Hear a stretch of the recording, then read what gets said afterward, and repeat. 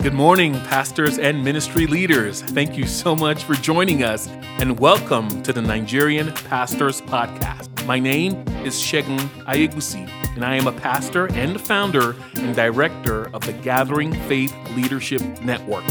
We are a pastoral training ministry in the city of Jos in Plateau State, Nigeria, and our mission is to encourage, equip, and strengthen pastors and ministry leaders. The Nigerian Pastors Podcast is the audio ministry of the Gathering Faith Leadership Network, and we aim to achieve two goals through this podcast.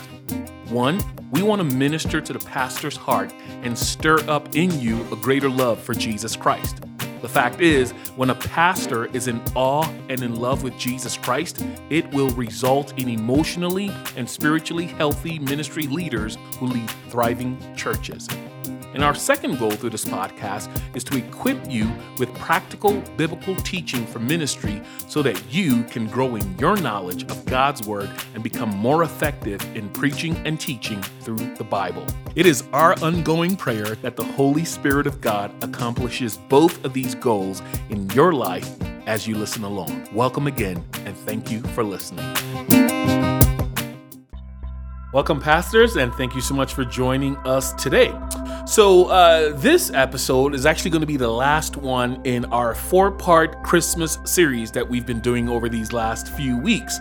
Like we discussed several weeks ago, we took a break from our usual pastoral training and equipping material content and are focusing more on just biblical teaching, just to bless and encourage the pastor's heart and really to give you some real biblical content that you can actually use as you prepare your Christmas series. One of the bonuses that we're adding to our podcast is we are making a e-copy version of each podcast available for download, a PDF document, and those are available on the website. Well, like I said, we are in our last episode of our 4-part Christmas series, and thus far, over these last few weeks, we have discussed the events of Christmas from Earth's perspective. We've looked at the extraordinary events of the story of Mary, the mother of Jesus. We've also talked about King Herod, the paranoid, crazy king, and how God can accomplish his will in spite of evil. And then last week, we turned our attention to the spiritual realm where we looked at Revelation chapter 12 about the lady and the dragon and what was happening behind the scenes. Well, today, we're going to continue in that vein, and we're going to look at heaven and the moment that Christ appears before the throne of God after his ascension. We're going to be in Revelation chapter 5, and man, this is an incredible and captivating scene of what Christ looks like in heaven. Now, I'm going to be reading we're going to be looking at Revelation 5, but rather than read it, I want you once again to listen to a dramatic reading of Revelation 5. Here we go.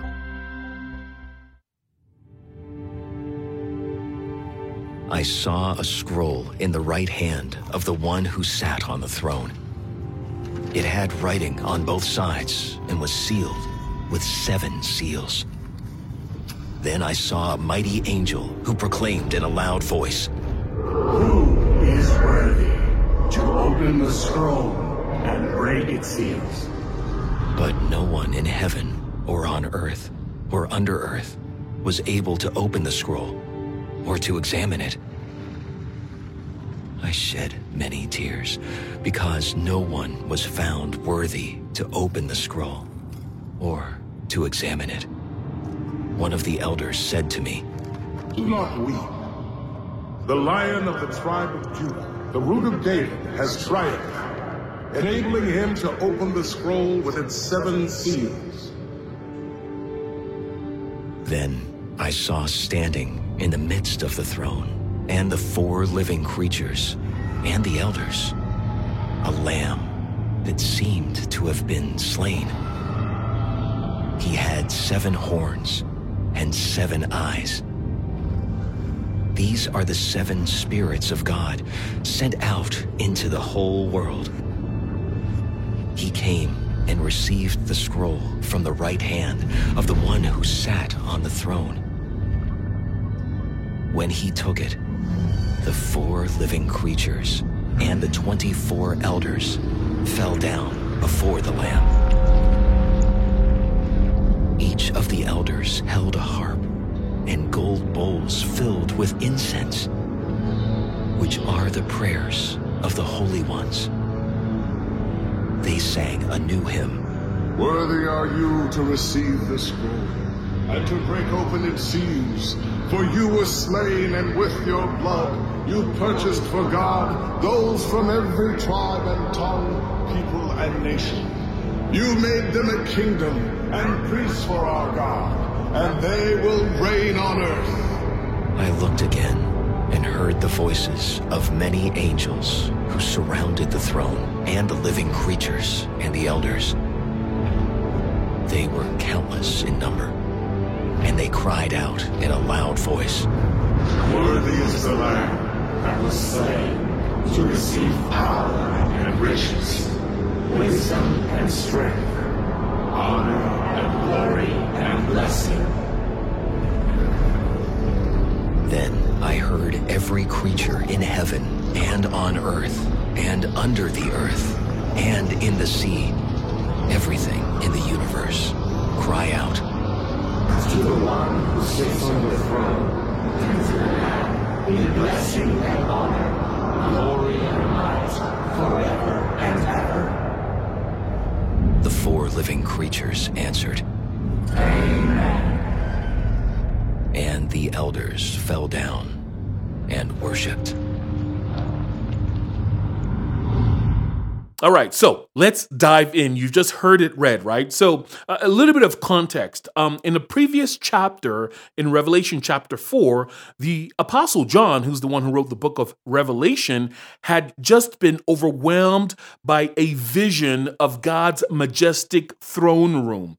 And John is one of the very select few people who have ever been allowed to see the full glory of God on his throne. And so when we get to Revelation chapter 5, John's mind is still reeling from the visual overload that he just saw. He's feeling awestruck by the majesty of God's presence. But then Revelation chapter 5 opens up with John noticing something in God's right hand. When John looks closer at the throne of God, which he sees, he notices in God's hand there is a strange looking scroll. Now, a scroll, in case you're wondering, it's a rolled up parchment paper that you write on that the ancients used to use. They would roll it up, right? And so there's this scroll in God's hand, but because it's in God's hand, we know that this is no ordinary scroll, right? In fact, the fact that it's in God's right hand indicates that this scroll and its contents are of the utmost importance and authority. You see, not only this, it's so because, notice also, if you looked at that verse we just read, the content of this scroll is full to overflowing. You might have picked up on the fact that it says there were things written on the both sides of the scrolls, which is unusual because generally you would write only on one side of a scroll. And so the fact that it has information on both sides of it written, there's obviously a lot of important things on this, and it's hugely important. The second thing about this scroll that is in God's hand is that it is sealed with 7 seals. Now, usually just one seal is usually enough to keep a scroll closed, but 7 times indicate that like this stuff is important and it's inaccessible. In other words, nobody's getting into this thing unless the person who sealed it opens it up. One author writes about this scroll in Revelation chapter 5. He says this. He says, the fact that this scroll has 7 seals on it means that it is locked up tighter than the president's secret bunker. It means nobody can access it. It's a concealed mystery. It's a closed book, and it's been shut by 7 seals, making it absolutely impossible for any man to open it, read it, or carry out and execute its contents. So, it is at this point that I think our questions start to arise because hopefully you're thinking like, so what exactly is in this scroll and why is its content under such heavy security? Well, that question is actually not much of a mystery because if you turn one chapter over to Revelation chapter 6, you will see what happens when each of the 7 seals is taken off the scroll. So we're going to find out what the scroll is. We're going to find out what it is in a moment. But I think a better question to discuss is the significance of the scroll. In other words, what's the scroll doing in heaven? Like, why now? And what does it represent in God's hand? Well, like, what does its presence in God's hand imply? Well, the first thing is this concerning scrolls. In ancient Middle Eastern culture, scrolls were used before the modern invention of books. These scrolls were sort of like a certificate of ownership or a title deed used to prove that a property or piece of land belonged to you. And in this scroll in ancient days, it would include a detailed description of the property, the owner's right to it, and obviously the name of the person who owns it. Well, in Revelation chapter 5, because of whose hand this scroll is in, and because every time that the seal on each of the 7 seals are opened in the next chapter, because something happens on earth, we can conclude that this scroll is actually the title deed, or better yet, it is the certificate of ownership to the earth. And in it is information that has to do with how the earth and how all of humanity will be redeemed by its owner. That's the significance of the scroll in Revelation chapter 5. It's a certificate of ownership to earth. It's in God's hand.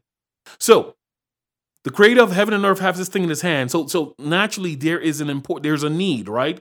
There's a need to find someone who is capable, who is worthy enough to walk into the throne room of heaven, into the holiest of holy places in heaven.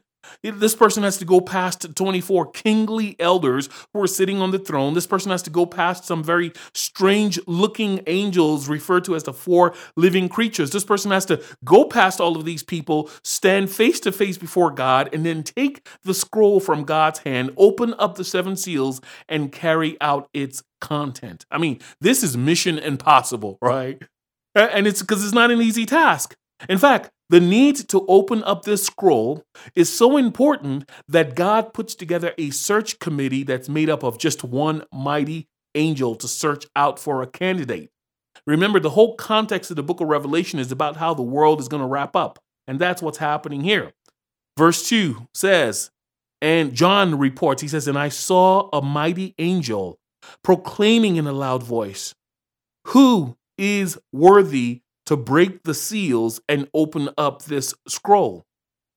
And then it's noted that no one in heaven or on earth or under the earth could open the scroll or even look inside it. Okay, there are 2 important things you should know about this question that is being asked by this one angel search committee. First of all, his question that he's asking, who can open up this scroll, is the same question that is asked multiple times a day in every home, in every city, in every country in the world. When this angel is asking who's able to answer this, who's able to open this scroll, he's essentially asking what we've asked, questions like who's going to rescue us from all the daily heartache and disappointment of life?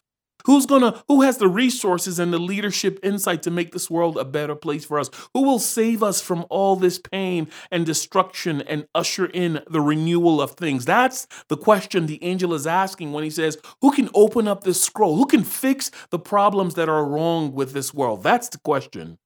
In fact, as a pastor serving in the northeast part of Nigeria, especially here in the city of Jos, this question of who can open the scroll, who can fix things for us, is a question that countless mothers, fathers, and children have cried out as they have watched their family members being slaughtered by Islamist extremists, Boko Haram, right? Like we've heard mothers cry, God save us, God send rescue, God deliver us. We're all asking this same question that's being asked by this angel in heaven. Now, the second thing I want to point out about this angel's all-important question is that he's not just asking the residents of heaven. This question transcends time and space. In other words, because God is omnipotent and omnipresent, which means he's all-powerful and he's all-present, because of these things, the question that this angel is asking in heaven is essentially being asked of every person or creature or spiritual being who has ever lived from the beginning of time till its end, who in all of creation that has ever existed and will exist, who is worthy to break the seals and open up the scrolls and fulfill what it says. Who is worthy enough to enter into God's holiest of holy presence, take the scroll from his hands, open up the 7 seals, and carry out its content. Unfortunately, verse 3 tells us that no one responds. No one steps up. No one is able to respond. The angel, this mighty angel who's asking the question, searches all of heaven. And even in heaven, none of the mightiest and fiercest holy angels respond. Archangel Michael and Gabriel don't speak up. Then the search shifts to the endless galaxies, and every corner of the universe is explored, but even still, no extraterrestrial alien responds. Then the search moves to earth, because scripture says that all of heaven, all of earth, under the earth was explored. So the search moves from heaven, from space to earth. And even on earth, none of the greatest men and women in our history who we worship as, who we celebrate as heroes, none of them steps up to the plate. Finally, a desperate search is made under the earth as the pits of hell are explored, and no lost soul or demon has anything to say. You know what that means? That means that a global, worldwide universe search has turned up no one. No one is able to take the scroll from God's hands and open it. And this is bad news, because it means that all hope for Earth's inhabitants is lost. In fact, it's so bad that it actually takes an emotional toll on John the Apostle in verse 4, because in response to the fact that no one could be found to open the scroll, John says in verse 4, he says, I wept and wept because no one was found who was worthy to open the scroll or look inside. Now, once again, let's point out that these tears that John is crying are the same tears that many of us have cried when we saw or we see the brokenness in the world, right? When John's crying because there's no answer, it's the same tears that are cried when a baby dies at birth or a child is taken in his youth. The tears that John is crying are the same tears that are cried when a parent or a father or a mother or a person hears from a doctor and the doctor says you have a terminal disease. Those tears are the same tears when we lose our job or can't provide for our family, or when a marriage breaks up or a loved one betrays us, or when Christians are killed for the gospel. I mean, this list goes on, but these are essentially the same tears that John is crying in heaven. The good news, however, and fortunately, all of these tears, all this crying is happening in heaven, the very place where the Bible tells us that God shall wipe away our tears. You see, right before John the Apostle slips into a hopeless depression because no one can be found, one of the 24 elders taps him on the shoulder and redirects his attention to a new stranger that just appeared on the heavenly scene. Let me read it to you in verse 5. It says, Then one of the elders said to me, that's John who had been crying, he says, Do not weep, John, but look, the Lion of the tribe of Judah, the root of David, has triumphed. He is able to open the scroll and its 7 seals. Then John says, I saw a lamb in verse 6. I saw a lamb looking as if it had been slain, and it was standing at the center of the throne, encircled by the 4 living creatures and elders. The lamb had 7 horns and 7 eyes, which are the 7 spirits of God sent out into all the earth. And he went, that's the lamb went and took the scroll from the right hand of him who sits on the throne. All right, so what I just read, what's happening here is both very, very exciting, but at the same time also kind of very, very strange.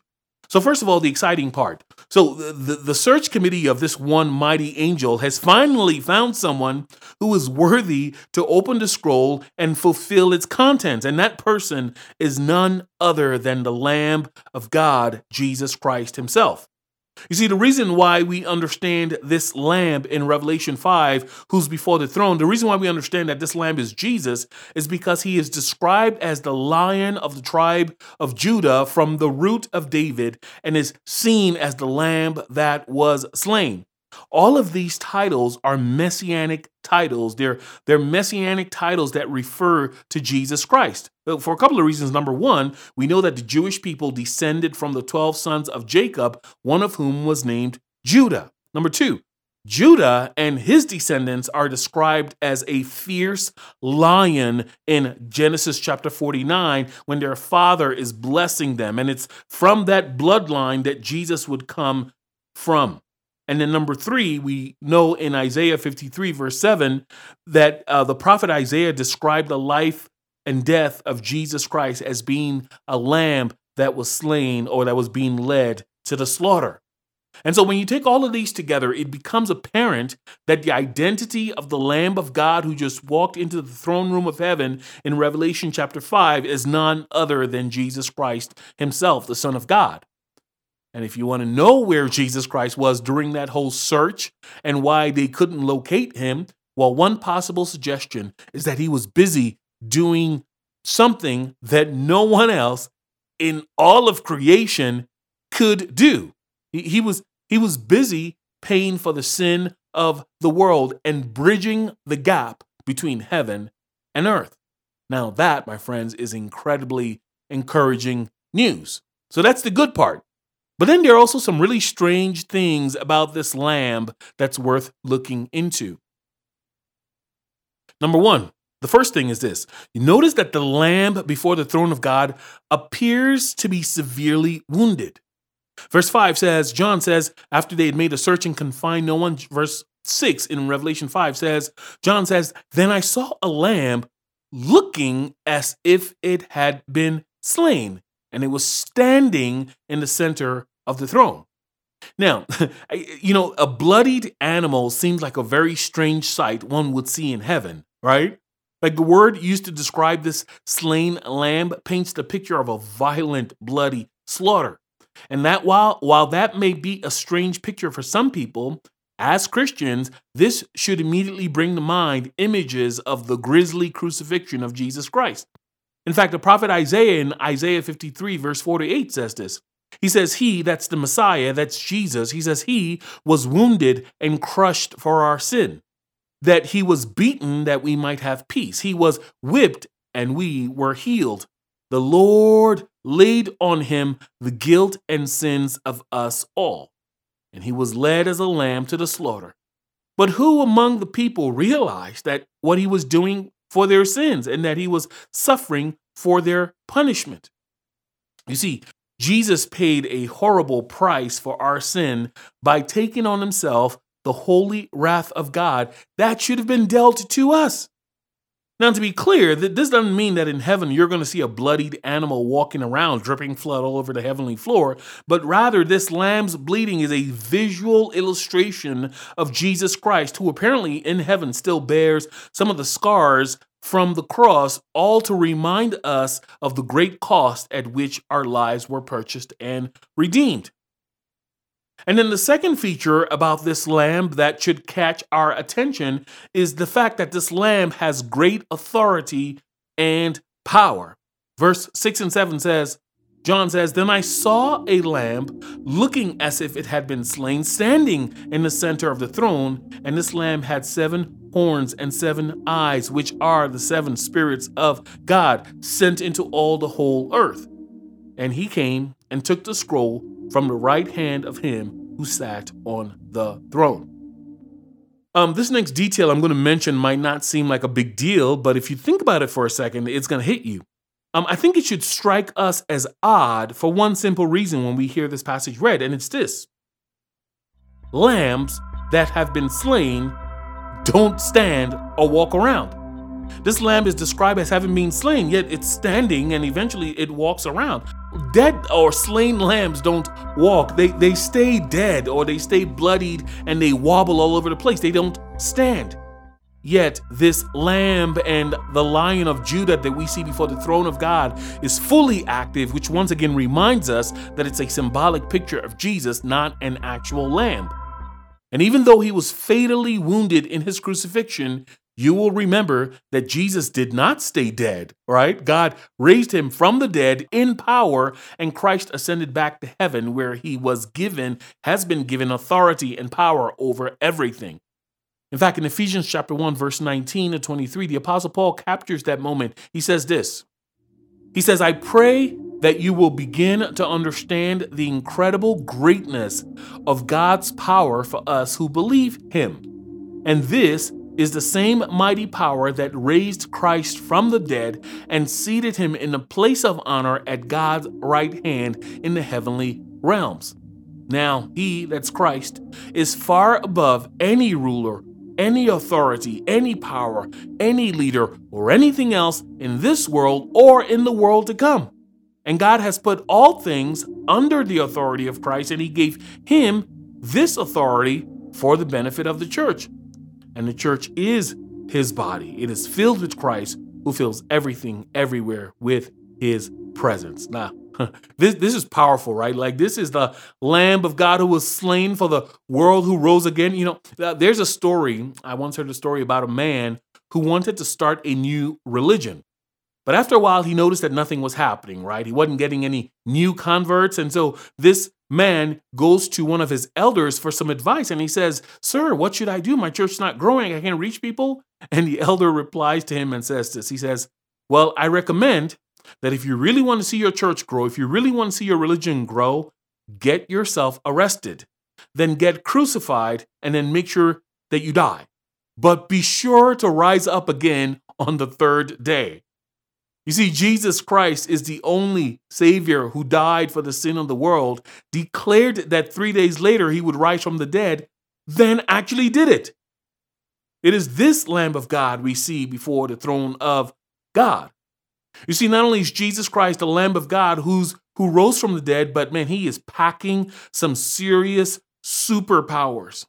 Look at verse 6. Verse 6 says that this Lamb before the throne of God had 7 horns and 7 eyes. So once again, let me just clarify. God is trying to visually picture for us a biblical truth. So chances are you will never meet an actual animal like this in heaven. Remember, it's a visualization of the power and majesty and the finished work of Jesus Christ. Speaking of the number 7, we know from the scripture that 7 represents perfection, right? It represents the completion of all things, as in the 7 days of creation, really 6 days, but 7th day was the day of rest, right? We know that the horn is often symbolic of an animal's strength and power. It has to do with its ability to fight back and run into and ram into something. And then the eyes obviously speak of intelligence, wisdom, discernment, insight, the ability to see things. You take all of those pictures together and you end up with a very powerful resurrected Christ.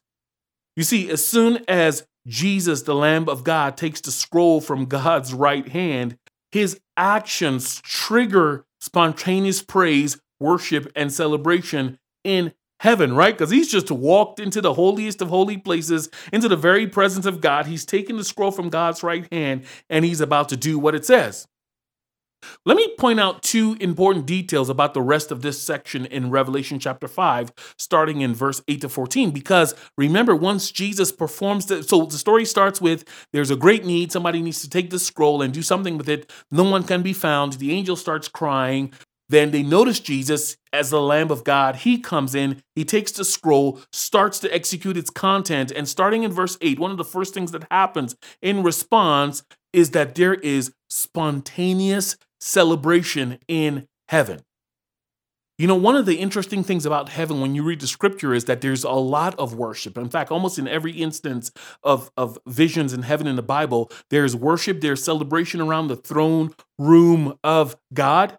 There's always a spontaneous, like somebody says or does something. It's as if God reveals a part of who he is, his power, his wisdom, his beauty, his creativity, and it results in people just applauding and celebrating and cheering and dancing and jumping and singing with joy. Like when you had heard Revelation chapter 5, that was what was happening there.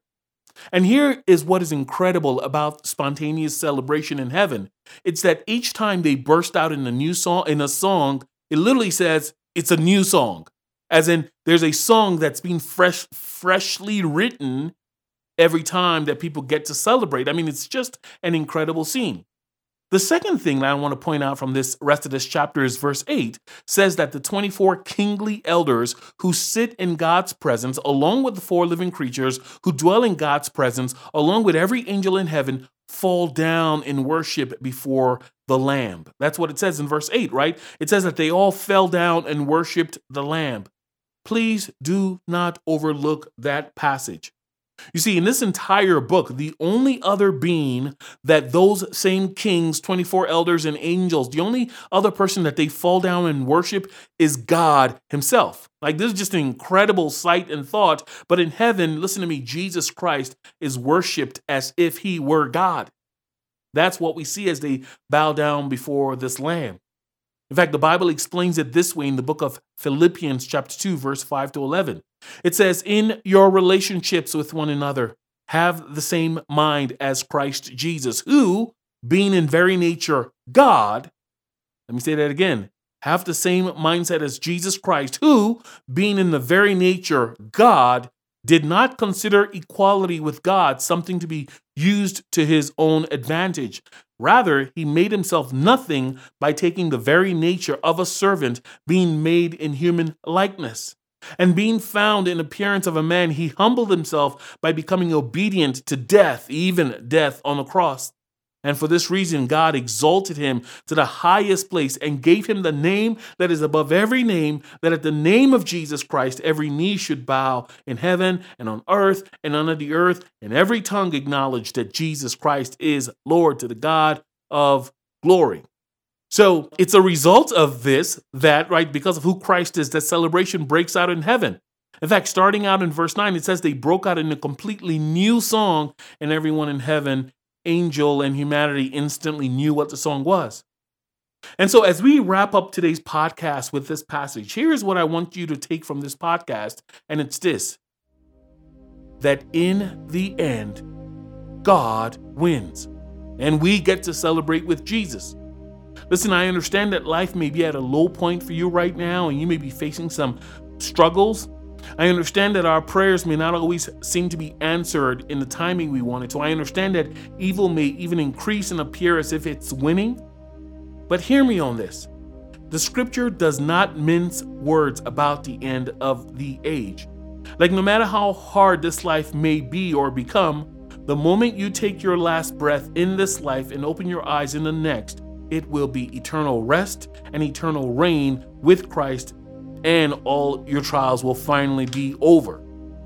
Someday in our future, very possibly in our near future, you and I will begin our new eternal life with Jesus Christ in a renewed, glorified body, whether that means we die and go to heaven or Jesus Christ returns. At some point, you and I will join countless numbers of saints in heaven and angels who are singing in Revelation 5, to him who sits on the throne and to the Lamb be praise and honor and glory and power forever and ever.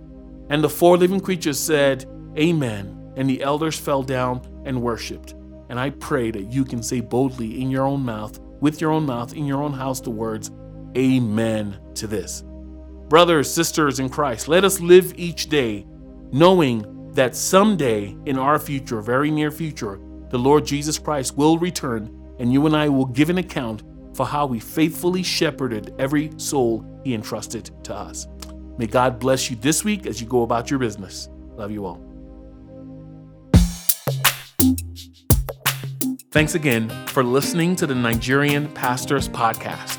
For more information about our ministry, you could visit our website, www.thegatheringfaithleadership.network. We are a pastoral training ministry in the city of Jos, Plateau State, Nigeria, and our mission is to encourage, equip, and strengthen pastors and ministry leaders. If you enjoyed this week's podcast and were blessed by it, there are one of two ways you can be a blessing to us in return. One, you can subscribe to our podcast on whatever streaming platform you're listening to us and leave an encouraging review. Man, give us some great stars telling us how much you enjoyed our podcast. That would mean a lot to us. And then two, you can actually visit the episode page of this week's podcast and share it on any of your social media platforms, whether it's Facebook, Instagram, WhatsApp, wherever, and let your friends know about us. We truly appreciate you and hope you were blessed by this. Thanks again for listening. We'll catch you up with you next week. Stay close to Christ.